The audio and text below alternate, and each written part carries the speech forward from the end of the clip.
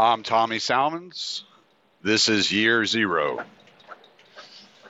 Oh, pardon the noises. I'm going through a construction zone right now. Uh, I don't even know if y'all can hear all that. It's quite bumpy.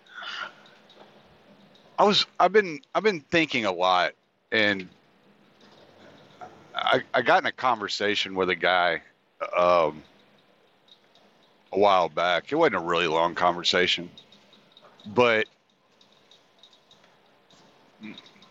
he he brought up the fact that only reactionaries have to change their mindset. Now I'm going to draw the outline for you of what was being discussed, and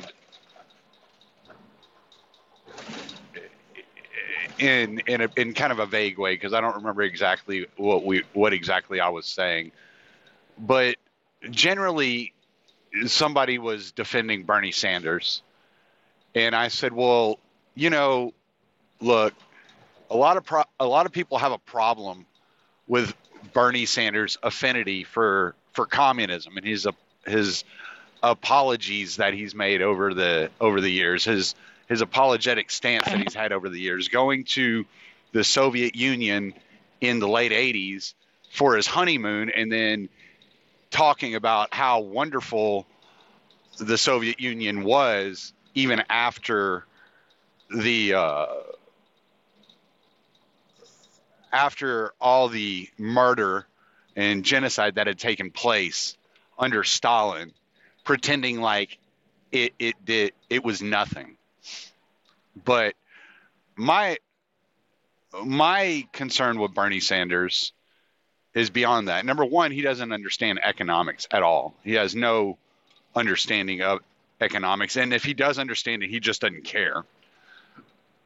That's number one. But number two, he's the only person I've ever seen that hasn't changed his mind on anything in 40 years. So either he's the only perfectly knowledgeable individual in the world, or he just refuses to learn. And either way, I'm just not okay with that. Because there's no such thing as a perfectly knowledgeable individual. And refusal to learn is a major problem. Because that means no matter what mistakes you make or what you do, you'll never correct those errors of the past. And it reminded me of a quote I'd heard, and I'm not sure where the quote's from or who said it, but the quote was, the only thing that people have learned from history is that people don't learn from history. And that seems to be the case. When people are bringing up the idea, and I'm going to get back to the whole reactionary idea here in a second. Just give me a second.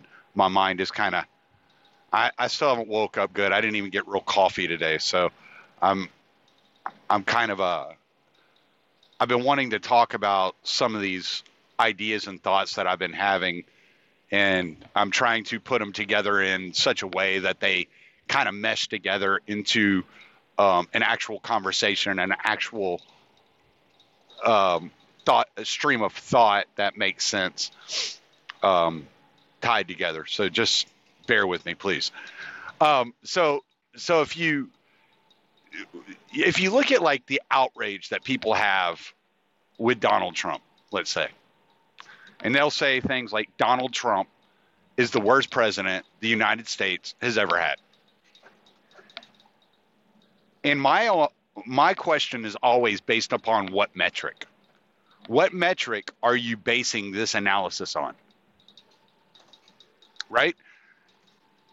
FDR's New Deal handed power over to corporations at the expense of average citizens. Woodrow Wilson got the United States involved in World War I for no good reason. And he signed into law the Federal Reserve Act, giving birth to the Federal Reserve, which has caused more economic hardship than absolutely necessary to date. If you look at since 1913 and the development of the Federal Reserve, the dollar has lost 96% of its value, of its spending power. Since 1971 and the abandonment of the gold standard, the dollar has lost around 82% of its spending power.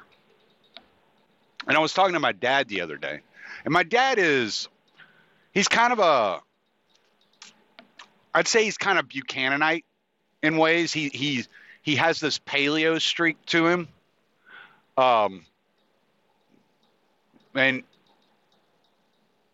But you can't really paint him into a corner. If you bring up a good point, he'll definitely look at what you're saying. He's not stuck in this thought process of conservatism as you might think it is. He tries to think these things through. He's taken economics classes. He's kind of a Milton Friedman,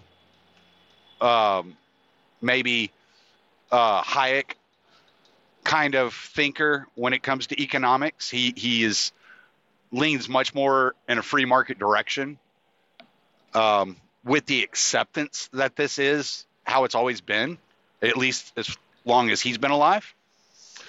And so we were talking about the economy and just money in general and how money has lost its value.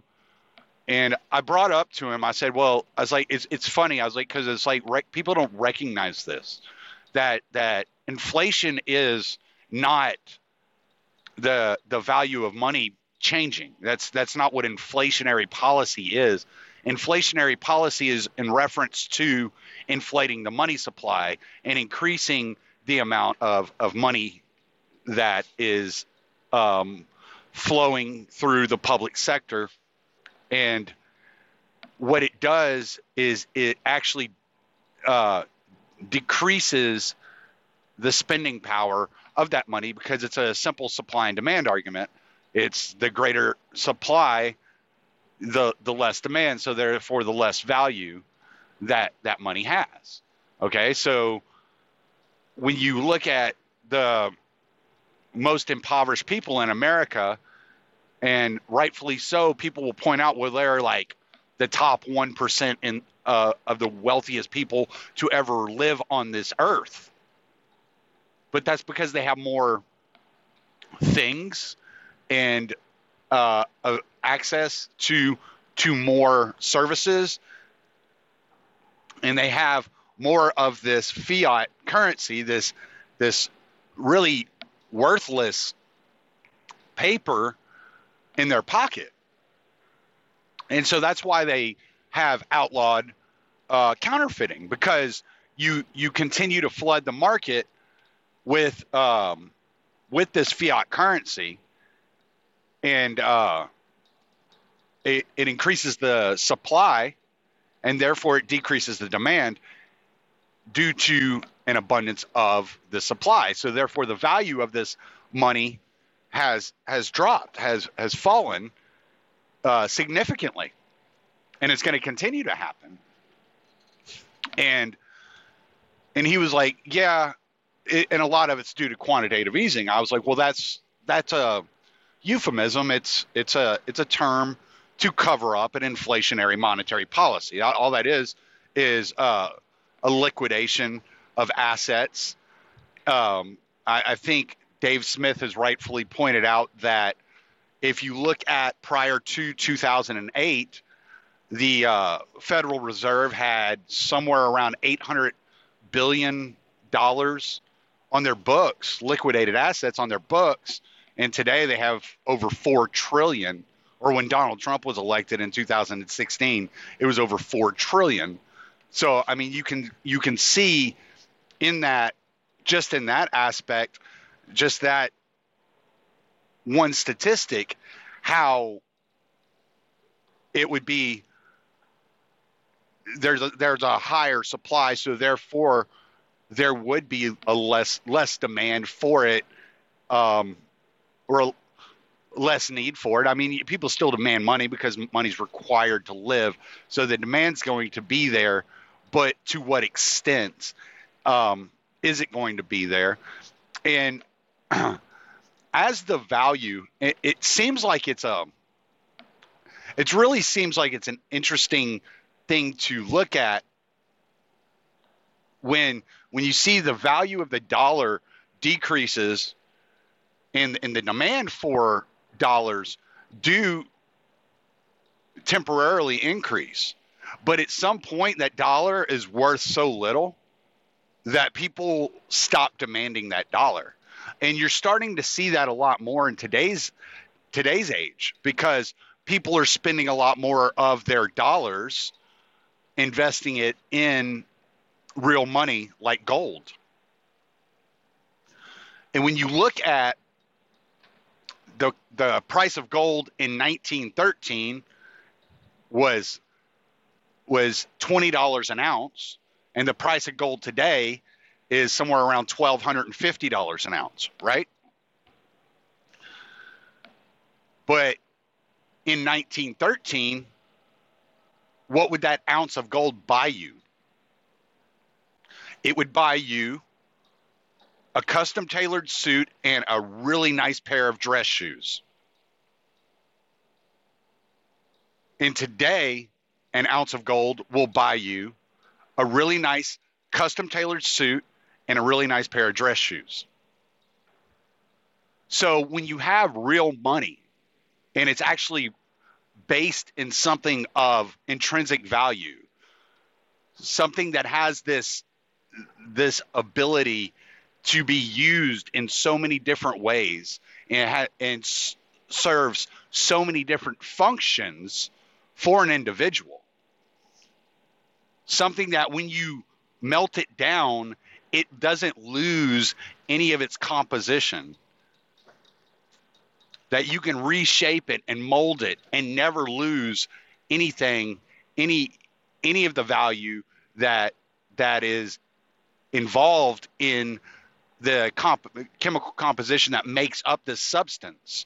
When you have something of that nature, then it doesn't have it doesn't get devalued over the years. And that when you look at something as simple as me as a truck driver, when I would go to a CAT scale and I would weigh my truck just 2 years ago, it cost me $10 to weigh my truck. But I go there today and it cost me $11.50. So what happened there is the value of the weight and having this information worth more, or is the money worth less? You can even go something as simple as a Coke, a 12-ounce Coke in the 20s cost a nickel, and today a 12-ounce Coke costs you around 79 cents, right? So is the Coke worth more today than it was, or is the money worth less? And when you look at things that are not necessarily intervened upon on a mass scale, you start noticing that the price is actually dropping, and it naturally decreases because you have a greater supply of these things. So what causes the decreasing of value of the dollar is the intervention into the creation of that dollar. Whenever each state or each bank was printing their own, notes, repository notes for gold, well, the value of those notes were dependent upon each individual bank. And when they introduced the fractional reserve system, is when they had that split, and then they had the bank run, and they couldn't pay out all the gold that people were coming to collect due to the fact that they had created this fractional reserve system. So they only had to keep a fraction of the money on their books as a reserve, right? So it's always easily explained that if I were to deposit $100 and they could loan out $90 of that to somebody else, now their books still show that I have $100 in the bank, but there's only $10 there. They've taken that other $90, they've loaned it to somebody else, and that somebody else has deposited it. So now their books show $190 in the bank. But what they've done is they've loaned out,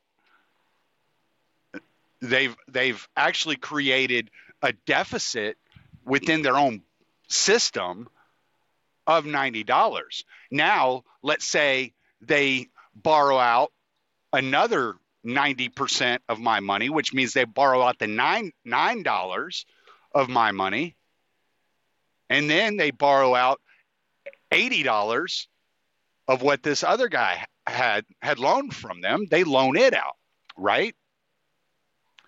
So now they're back down, or will it be $89? So now they're back down to $10 in reserves on what their books show is 9,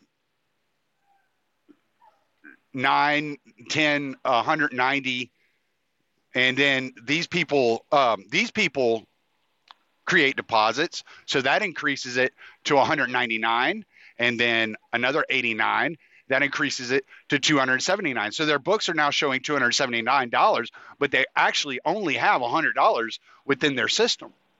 You see what I'm saying? And when it keeps breaking down that way, and they keep loaning out 90% of each individual account, it continues to create this illusion of more money within the system, right? So when they had that bank run, they only had a fraction of what their books actually showed. So these people think, well, I have $130 in the account or whatever, but they only had, $20 in there. Everything else had been loaned out. So they couldn't get their money out. Right? So, and this is why whenever you look at the Federal Reserve and the fractional reserve banking as a whole, from that mass level, you have to realize that most of this money that is showing to be throughout the system, within the system, moving around, is actually not even there. It's there on the books, and by digitizing the money supply the way they have since technology has taken over, it's made it a lot easier because nobody's holding a mass amount of physical dollars anymore. And then they had to bail out the system because they realized that, and in bailing out the system, it did serve to some degree the lesser of us, the average citizen, the blue collar workers, those of us that have to work for a living. There was some sort of ensuring that we didn't lose our book notes, quote unquote, that are showed to be in our accounts, even though they don't physically exist in our account. There was a degree of, okay, we are saving these people, and they had to sell it to us as we're bailing out these banks. We're actually saving you a massive heartache, which is true to an account. But who really benefited from that? Who did they really bail out? who was really going to lose their ass, right? It was going to be the bankers. It was going to be Wall Street. These were the people that were really going to lose their ass in this whole situation whenever it all started crumbling down. So they, and so you've seen since this bailout, the centralization of the money supply around places like New York, around Wall Street, and around Washington, D.C. And there's just been this concentration of wealth in these areas. And as this concentration of wealth has taken place, then the rest of us can't seem to get ahead. And as they're saying, well, the economy's booming, the economy's doing great. The wealth of the nation has never been worth more. You know, like GDP is beyond our wildest dreams, you know, or whatever fucking fantasy they want to sell us nowadays. But your average citizen, your average person hasn't seen it. It hasn't touched our lives. And people want to blame, well, this just shows that that the voodoo economics, the trickle-down economics doesn't work. Well, actually, what this shows, in all honesty, is that cronyism doesn't work. Or it only works for some people.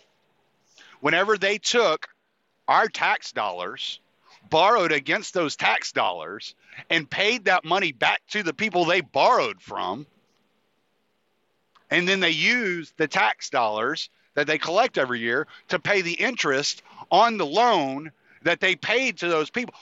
Where's this? How is that trickle down? That's not trickle down. That's cyclical. Okay? So now you've got this running cycle of money that just sits and it just bounces between these areas. And it does eventually work its way down into the economy, right?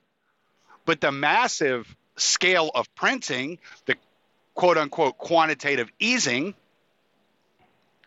the inflationary monetary policy that is in place that moves wealth from the banks to Washington back to the CEOs and the Wall Street tycoons, that inflationary policy doesn't actually have negative effects for, 6 to 18 months by the time that money has already cycled through the economy and trickled down to you or I, to the average worker. And so when it gets to the average worker, the devaluation of the currency due to the increased money supply has been recognized by the market, and the market has started to adjust. Prices began to go up, and therefore you never see the benefits of the additional money in your pocket, because the additional money in your pocket doesn't go near as far today as it would have gone just 10, 15 years ago, right? And what the real scam of this is that when they're printing this money, and as it's hitting the hands of bankers and politicians and CEOs and Wall Street tycoons, the money hasn't been recognized by the market. It hasn't adjusted to an inflation of the money supply at this point. So as they're spending this money and spending it into the economy and through the market, it's actually spending at a increased value than what it actually should be due to the increased supply, because the increased supply hasn't been recognized. It hadn't worked its way through the economy for the economy to make the proper adjustments. And so they actually are spending money that is valued at a higher rate than it should be valued as. So they're getting the benefit of an additional wealth, while by the time it hits our pockets, we are getting penalized for the additional supply, right?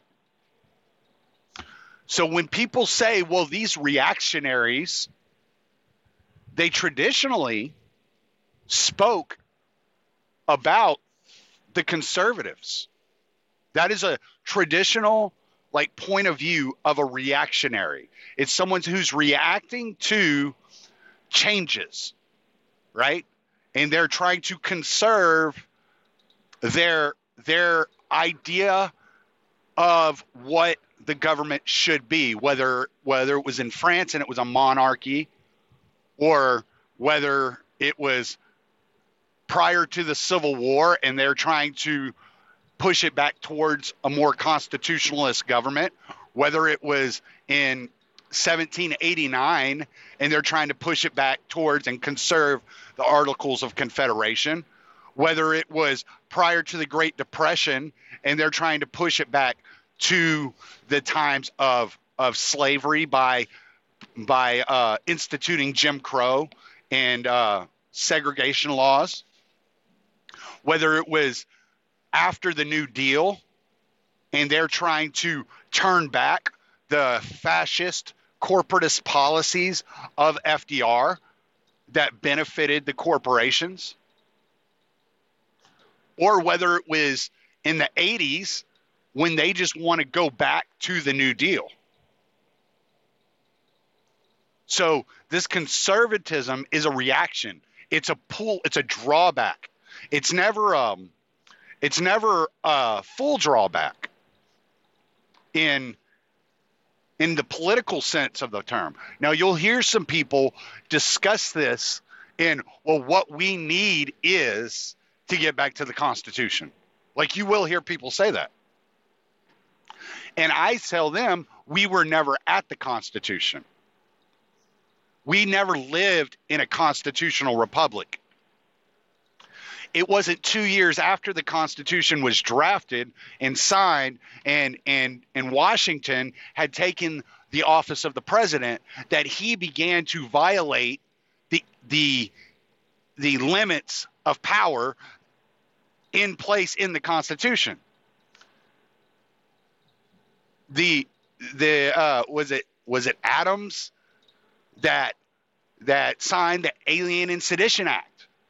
A complete violation of the Constitution. The Constitution was never what you make it out to be. You have this idea of what it should have been, but that's all it was ever, was an idea of what should be. But it was never a strict set of rules and regulations that limited government power in order to preserve individual rights. But when people are discussing reactionary policies or reactionaries in a political level, they're typically referring to the conservatives. And so when this guy said, well, only reactionaries need to change their mind and learn, I said, by your definition in this conversation, what is a reactionary? And I asked him this with a purpose, and he didn't answer. He just disappeared. And I don't know if he just thought I was being a retard and I was being stupid about the whole fucking thing. But I seriously wanted him to describe what his idea of a reactionary is. And the reason I wanted him to describe what his idea of a reactionary is because in today's society, in the 21st century, when we have seen totalitarian regimes come and go throughout the 20th century, throughout the 19th century, when we've seen the Constitution not bind anybody, not stop anything from happening, and imperialism just continues to spread through this American society as if it's a normal thing, that no constraints written down in the 19th century can stop this, or in the 18th century, can stop this. That it doesn't matter what side of the government you are asking to give aid and comfort, that either way, whether you are a conservative or you are a progressive, you are reacting to something that is happening around you. And therefore, you are a reactionary. You are not taking action. You are not acting. You are not. Okay, so there's this, when you're taking jujitsu, there's this really uncomfortable position to be in when somebody has you in a rear naked choke. And your first instinct is to try to turn into their forearm, because it feels like it's looser on that side, because their bicep is pushing into one side of your neck. So you're trying to turn away from that pressure coming into that one side of your neck. So you're trying to get into the forearm, and that is like a natural thought, because you're like, there's relief right here. There's relief right here.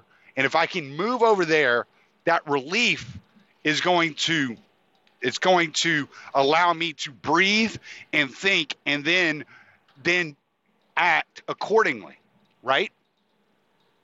And typically, and what usually happens is when somebody turns into that forearm, they turn their chin in that direction, like trying to put their chin in that person's elbow, the crook of their elbow.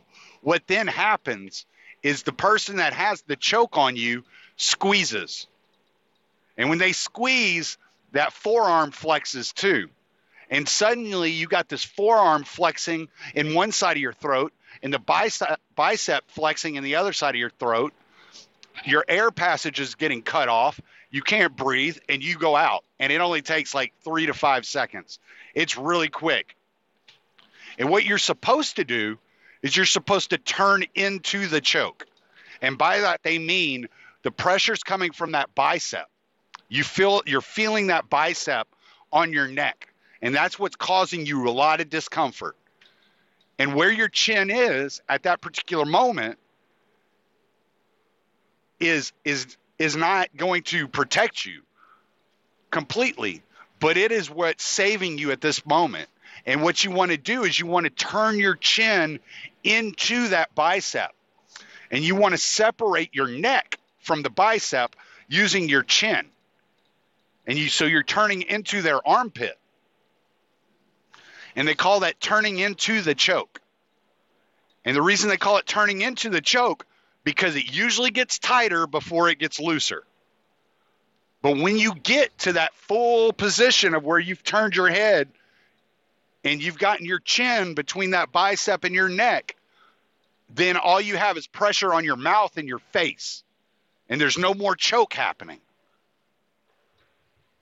And nobody wants to turn into the choke, right? Everybody wants to turn away from the choke. So whether it's the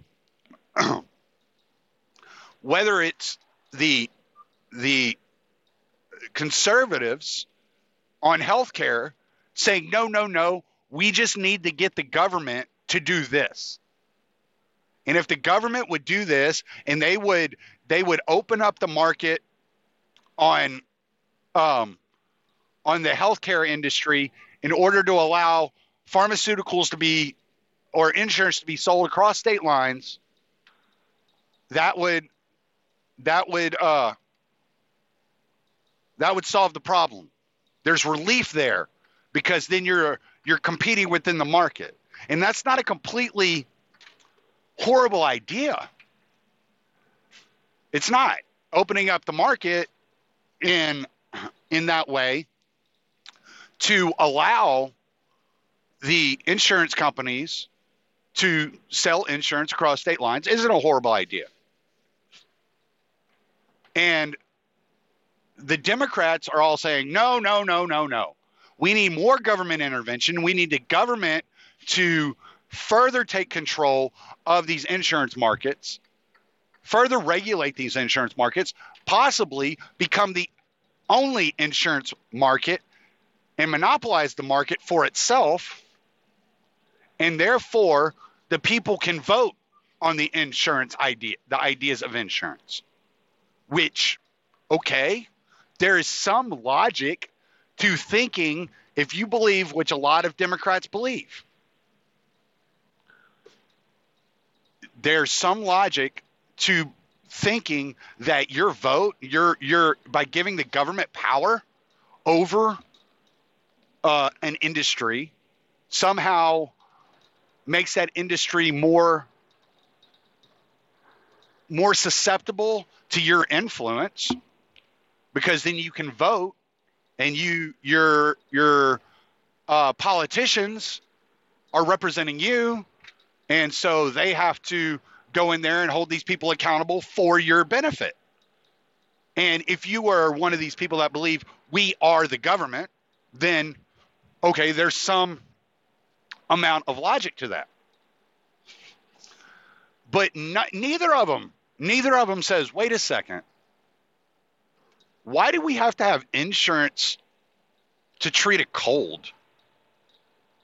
Like, what is created such an atmosphere to make it to where to just go to the doctor and have a sinus infection looked at, I have to have insurance for that? Why? Why is that even a thing? Shouldn't insurance be for the worst possible things? Like if I get cancer or have a heart attack or I need a major surgery? And why is it that I look at the cell phone or technological industries or even LASIK surgery, and the prices are going down as the technology gets better? The prices keep dropping. But when you look at the healthcare industry, the prices keep getting higher. What's causing that? Nobody wants to look at that. Nobody's asking those questions. Nobody's asking what has happened over the last 40 years to create this type of environment. And if you draw back 40 years, you find that over 40 years, over this period, the government has become more and more and more interventionist within this system, within the healthcare system. And that as the government becomes more and more involved in the healthcare system, the prices get higher and higher. That the more government is regulated, the more the government has put itself in a position of partnership with these pharmaceutical companies, the more that the government has put pressure on doctors and insurance companies, that the costs increase dramatically, making it so that the average person can't afford to go to the doctor without insurance. Whereas in the 90s, I didn't have insurance. I still don't have insurance today. And in the 90s, when I would go to the doctor for something, it cost me about, I don't know, $40. I'd go to the doctor, it was like $40. They charged me $40. They'd write me a prescription. I'd go to the pharmacy. I'd spend $10, $12, $15 on, a generic prescription, get it filled, and that was that. And I'm not a person that goes to the doctor very often. I don't get sick very often. I haven't been to the doctor since minus physicals and shit like that for work. But for an illness, I haven't been to the doctor since probably 2005, something like that. I just don't go to the doctor. I just, I'll figure it out. I have a pretty strong immune system, and if I start feeling bad, I know what to do. I'll go to the doctor. But why is it now that if I were to do that without insurance, it's going to cost me, I don't know, $90 to see a doctor? And then when I go fill the prescription, it's going to cost me another $70 or $80. What happened? It certainly isn't a free market healthcare system, right? But the reaction to the increasing of prices, to the increasing of insurance prices, to all these issues, whether it's the increase of college education, or the increase to mass shootings, or the increase to healthcare costs, whatever the issue is, whatever the problem is, the reaction of the statists, of the reactionaries, both left and right, is to ask the government to help. I saw a post the other day that basically said it had the mayor of a city in Mexico being drugged behind a truck because the roads hadn't been fixed. And somebody said, yeah, the mayor of Houston needs to be aware there's an election coming up. And I'm like, yeah, it's really strange that these people just didn't stop giving the government their money, pull their resources together, and fix the streets on their own. Like, that never crossed your mind? Because the reactionary view is to turn to government to fix the problem, to solve the problem. And what's worse is, in most of these situations, you're asking the government to solve a problem they've either created or contributed to by their actions prior to the problem being recognizable.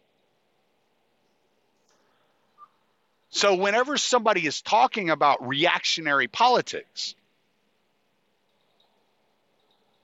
I'm thinking, you're the one asking the state to fix a problem that didn't exist 30 years ago.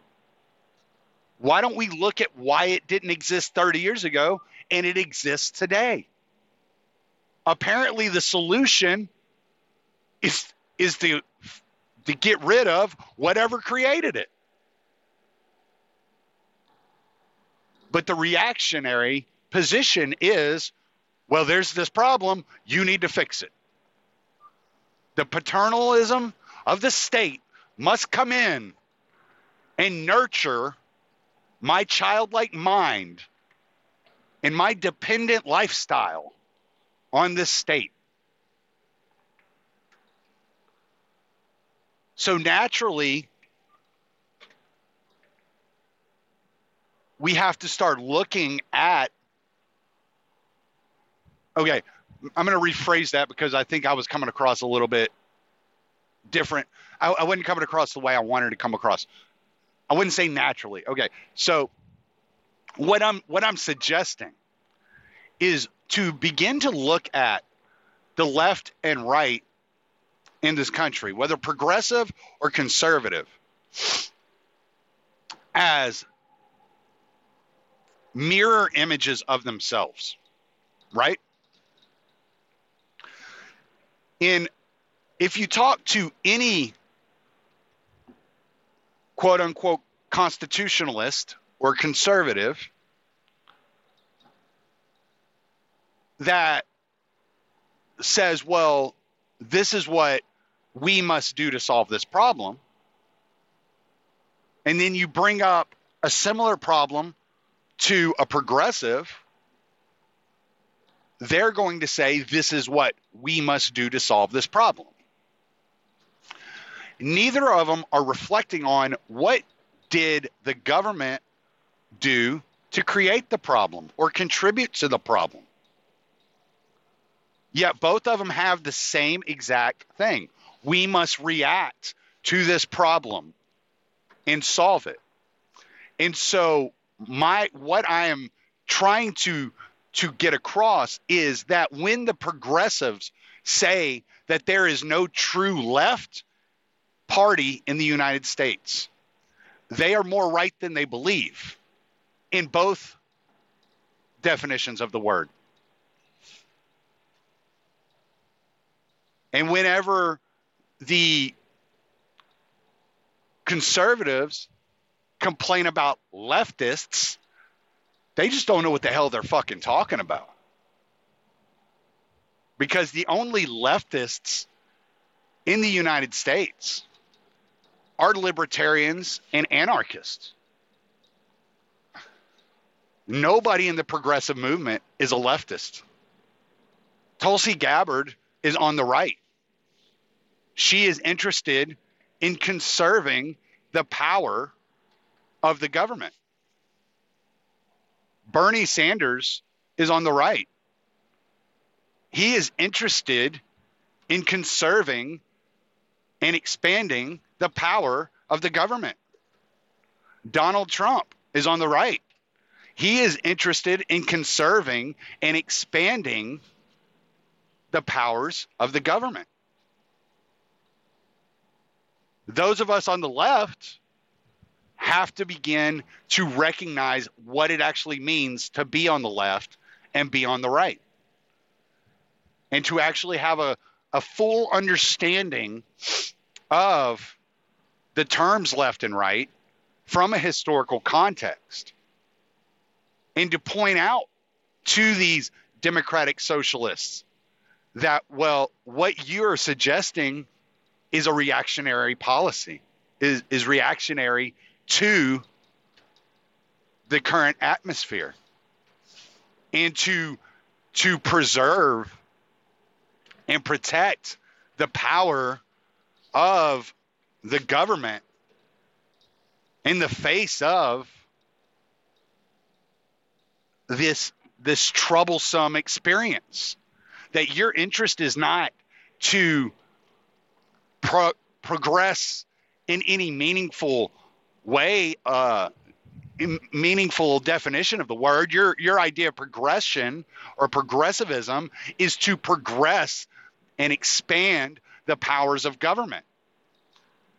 And what has been happening for the entire existence of this nation or this country or whatever you want to call it. It's been the complete expansion of power and centralization of power to the government. So there's no progress in any meaningful sense of the word. Your idea of progress is to take power over those that disagree with you. Just as conservatives' idea of conserving is to take power over those that disagree with them. And so the real problem that we have in this country is the idea that there's so much power centralized that people feel like they have to fight over control of that power. And the only true solution to this is the decentralization of power, which will probably only come through economic collapse or secession or both. So I just had these ideas on my mind, and I just wanted to really touch on the idea of the interventionism of the United States, not only overseas and in foreign policy, not only through the use of the intelligence agencies and the CIA, but in the average person's life, and how it has created such an atmosphere of reactionary politics that everybody is begging for the state to take more control. Whereas when you go back prior to these problems,